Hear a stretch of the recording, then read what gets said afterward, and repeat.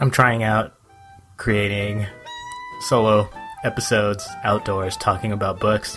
This episode is about Chase Jarvis's book, Making Ideas Happen. Okay, trying to talk over this helicopter. I switched over to my microphone, thinking this would be a better way to record, and I was going to try to record outdoors, do an episode outdoors, and then this helicopter started flying over. Anyway, okay, so it's gone now. I do have the portable mic. This is my experiment.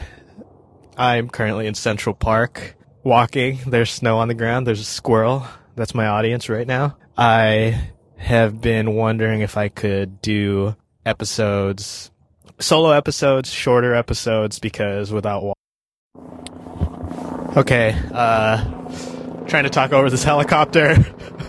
I switched over to my microphone, thinking this would be a better way to record, and I was going to try to record outdoors, do an episode outdoors, and then this helicopter started flying over. Anyway, okay, so it's gone now. I do have the portable mic. Watch, listen, and eventually figuring out which order those letters should go. I took about a 1 hour walk this morning. I was listening to Scott Belsky's book, Making Ideas Happen. It is about creativity, the creative process, but it's really actionable for, it kind of like if you've read Getting Things Done, so Getting Things Done is a productivity system, for managing everything in your life. Particularly of course, business projects. Making Ideas Happen is really actionable. I didn't expect that. I've read a few, different creativity books, and a lot of them are about just what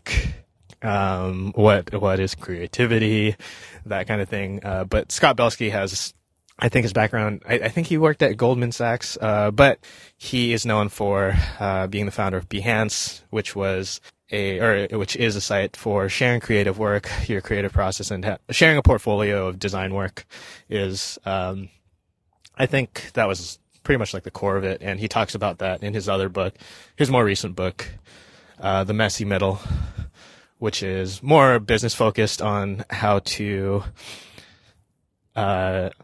navigate the middle of a business, which is to say not kicking it off and not the end of it, he's experienced all of it because Behance was sold to Adobe.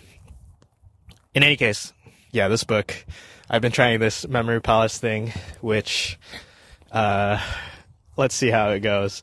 So the idea of the Memory Palace is that you take a room that you're familiar with, like your childhood home or something, and then you fill it with these images that will help you remember a different thing, whatever you want to memorize, and then you can walk through it and remember those things. So some of the topics that came to mind.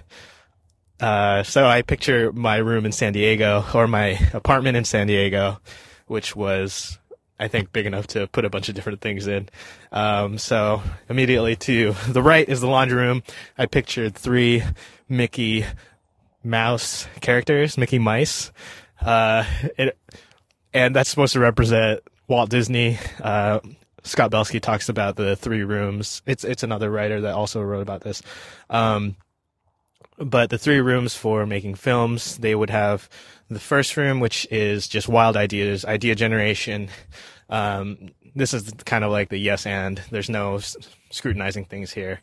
And then the second room is for organizing those ideas, combining the ideas, and then storyboarding, putting it together. And then the third room is where the critics' hats come out, and you aren't criticizing other people. These ideas have been combined, and there's no sole owner of these ideas. So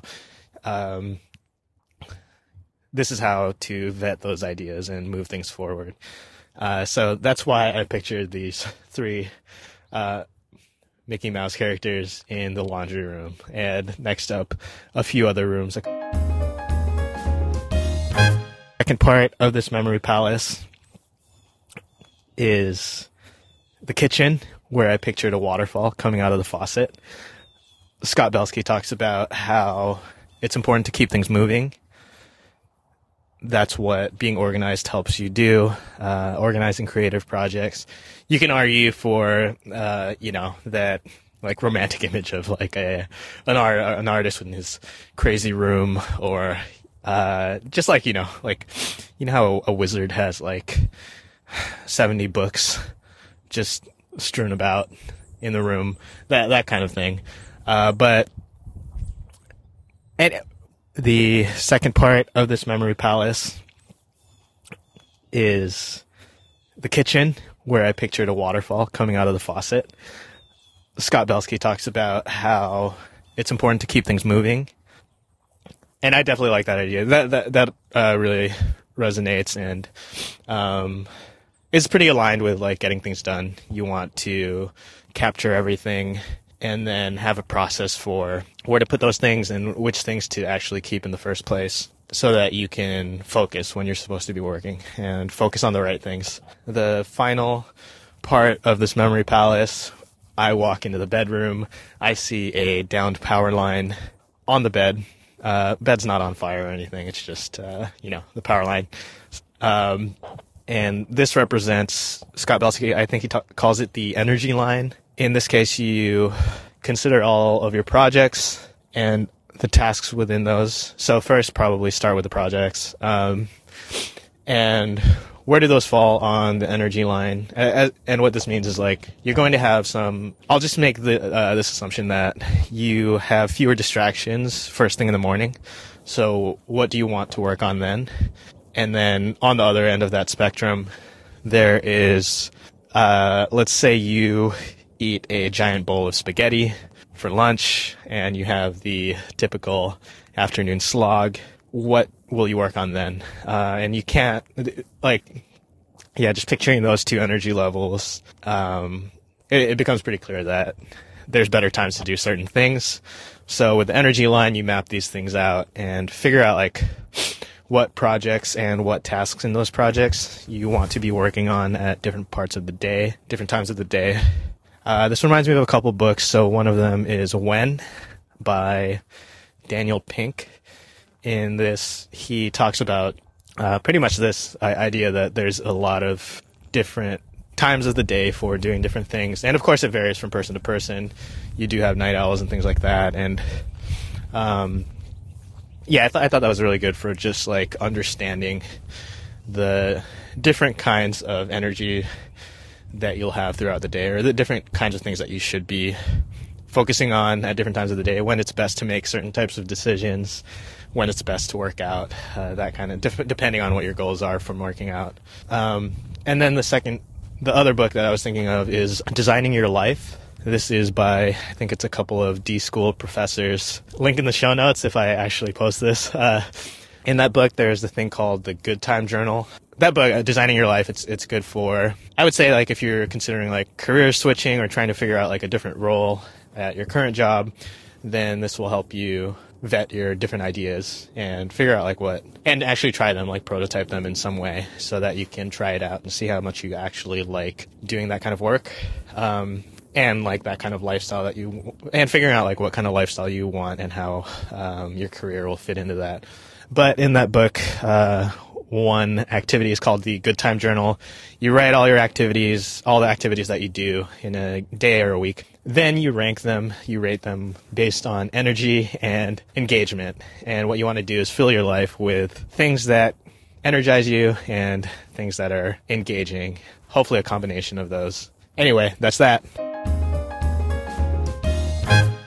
This is my morning walks series. I am hopefully the construction noise isn't too loud. Oh yeah, so I've been taking a walk in the morning and I'm bringing this Shure microphone. It just attaches to my phone. I'm going to try to talk about what I listen to. So when I walk, I'm usually listening to a podcast or an audiobook. Lately, it's been an audiobook.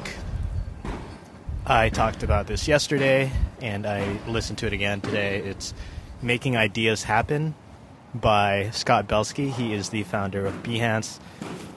I think I'm going to put this right after I just talked about it, so maybe I don't have to do the introduction again. Oh yeah, and I was working on my memory palace, so I'm just going to review it really quickly. Walking through my old apartment in San Diego. I'll just go through the ones I just talked about. So to the right, there's 3 Mickey Mouse characters, and that represents the 3 rooms that Walt Disney uses to work through ideas, or put ideas through a process. Then next was the kitchen with the waterfall. That's to keep your creativity going, keeping things moving, and that helps in making ideas move forward to actually be finished and executed. Then in the room was the power line, energy line. That's what I was thinking of to remember that idea of like all your activities can have a certain amount of energy that they take. And then I'm going to add 2 more rooms. So in the bathroom, I'm picturing it's just piled with these miniature trophies, just full of miniature trophies. What this represents is the idea that you need to reward yourself a little bit. If you have a team, then it can't just be like the only reward is launching a year later or a once-a-year thing. You have to have small wins to celebrate. And I think he does mention this in his more recent book, The Messy Middle, just how important it was to be able to celebrate small victories along the way, because it took, I think it's something like over 5 years, like 7 years, maybe 12 years or something like that, from when he started Behance to when it was sold to Adobe. So you can imagine that if the only thing to celebrate was selling to Adobe, then that probably wouldn't be good. That's hard to motivate, or that doesn't create a lot of motivation through the journey. And then, yeah, so just thinking about that, like, you know, if you have something, just practice celebrating small things. This is something that I have been sort of focusing on this year, really shifting to focusing on like what I can do every day, like daily habits, I think are really good. So that's why I've been working on kettlebells, doing Pavel's simple and sinister program. It is 10 swings or 100 swings every day and 10 get-ups every day. It takes like 20 minutes.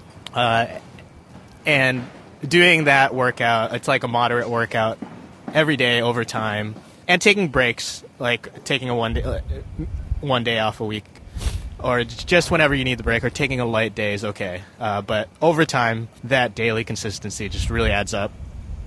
The analogy, or like the way he explains it, is that I think he talks about like loggers get strong. I think it's the same thing with like, you know, farmer's strength, that they at a certain point they're not lifting larger and larger bales of hay. And I'm guessing a bale of hay is pretty heavy, but at a certain point they don't continue increasing the weight on it. They reach the max, and then just over the daily consistency will build up the strength. And the last room is, I pictured a room full of, this is kind of a stretch. It's raining app icons, so that was supposed to be app precipitation. Terrible, but it's supposed to be appreciation. Or appreciations, that's what the technique was called. And it was, instead of, I forget exactly what it was, but just giving feedback, for creative feedback, focusing on strengths, what you appreciate about something, instead of weaknesses. I'm recording indoors now. I am at home. Back from this walk, I finished up making ideas happen. One last room, so this would be the living room. I'm picturing it very dim. Something Scott Belsky talks about is Anne Lamott's book, Bird by Bird. One of the great books on creativity and just also daily consistency. Bird by Bird, so that is, she tells a story about, I think it's her little brother that is trying to write a report. It's supposed to be about birds, and he has procrastinated, I think, and needs to finish it for the weekend. And he asks his dad how to do it, and the response is, take it bird by bird. Whatever big thing you're working on, there's plenty of other phrases of this, like, that I can't think of, but, you know, eat the giant sausage one slice at a time. I butchered that. How do you move a mountain? Like, is it like pebble by pebble? Things like that. Anyway, he mentions something that she talks about, and then this is another person's quote. It's something like, so I shouldn't say quote, but I'm just going to paraphrase it, that when you drive at night, all you have are your headlights. This is why I picture a dim room. All you have are your headlights, and you can only see some amount of feet in front of you, but you're still able to make hours-long journeys because you're able, if you can see clearly in front of you, then over time, if you pay attention to that and take care of that, then you'll be able to make the long journey. Then the book closes with a lot of, it talks about love and loving your work and how you can, I had this other image also. So going to a third bedroom, picturing a heart that is made of, those bundles of $100 bills. So that would be on the bed. And what this represents is, Scott Belsky talks about how to continue to love your work, how to continue to love your craft even after it becomes work. There is a saying that's something like, how do you stop loving what you do? The answer is to get paid for it. Turning something that you love into work, makes it a lot of times closer to, it more resembles work than the thing that you love. And there's a lot of examples of this anyway. And I think that is like a theme throughout the book. I do really like this book. So go check it out. Making Ideas Happen. I am kind of enjoying this daily recording, so I'm going to try it and see what comes of it. Just recording 5 minutes at a time, then putting it together. We'll see how it goes. Thanks for listening.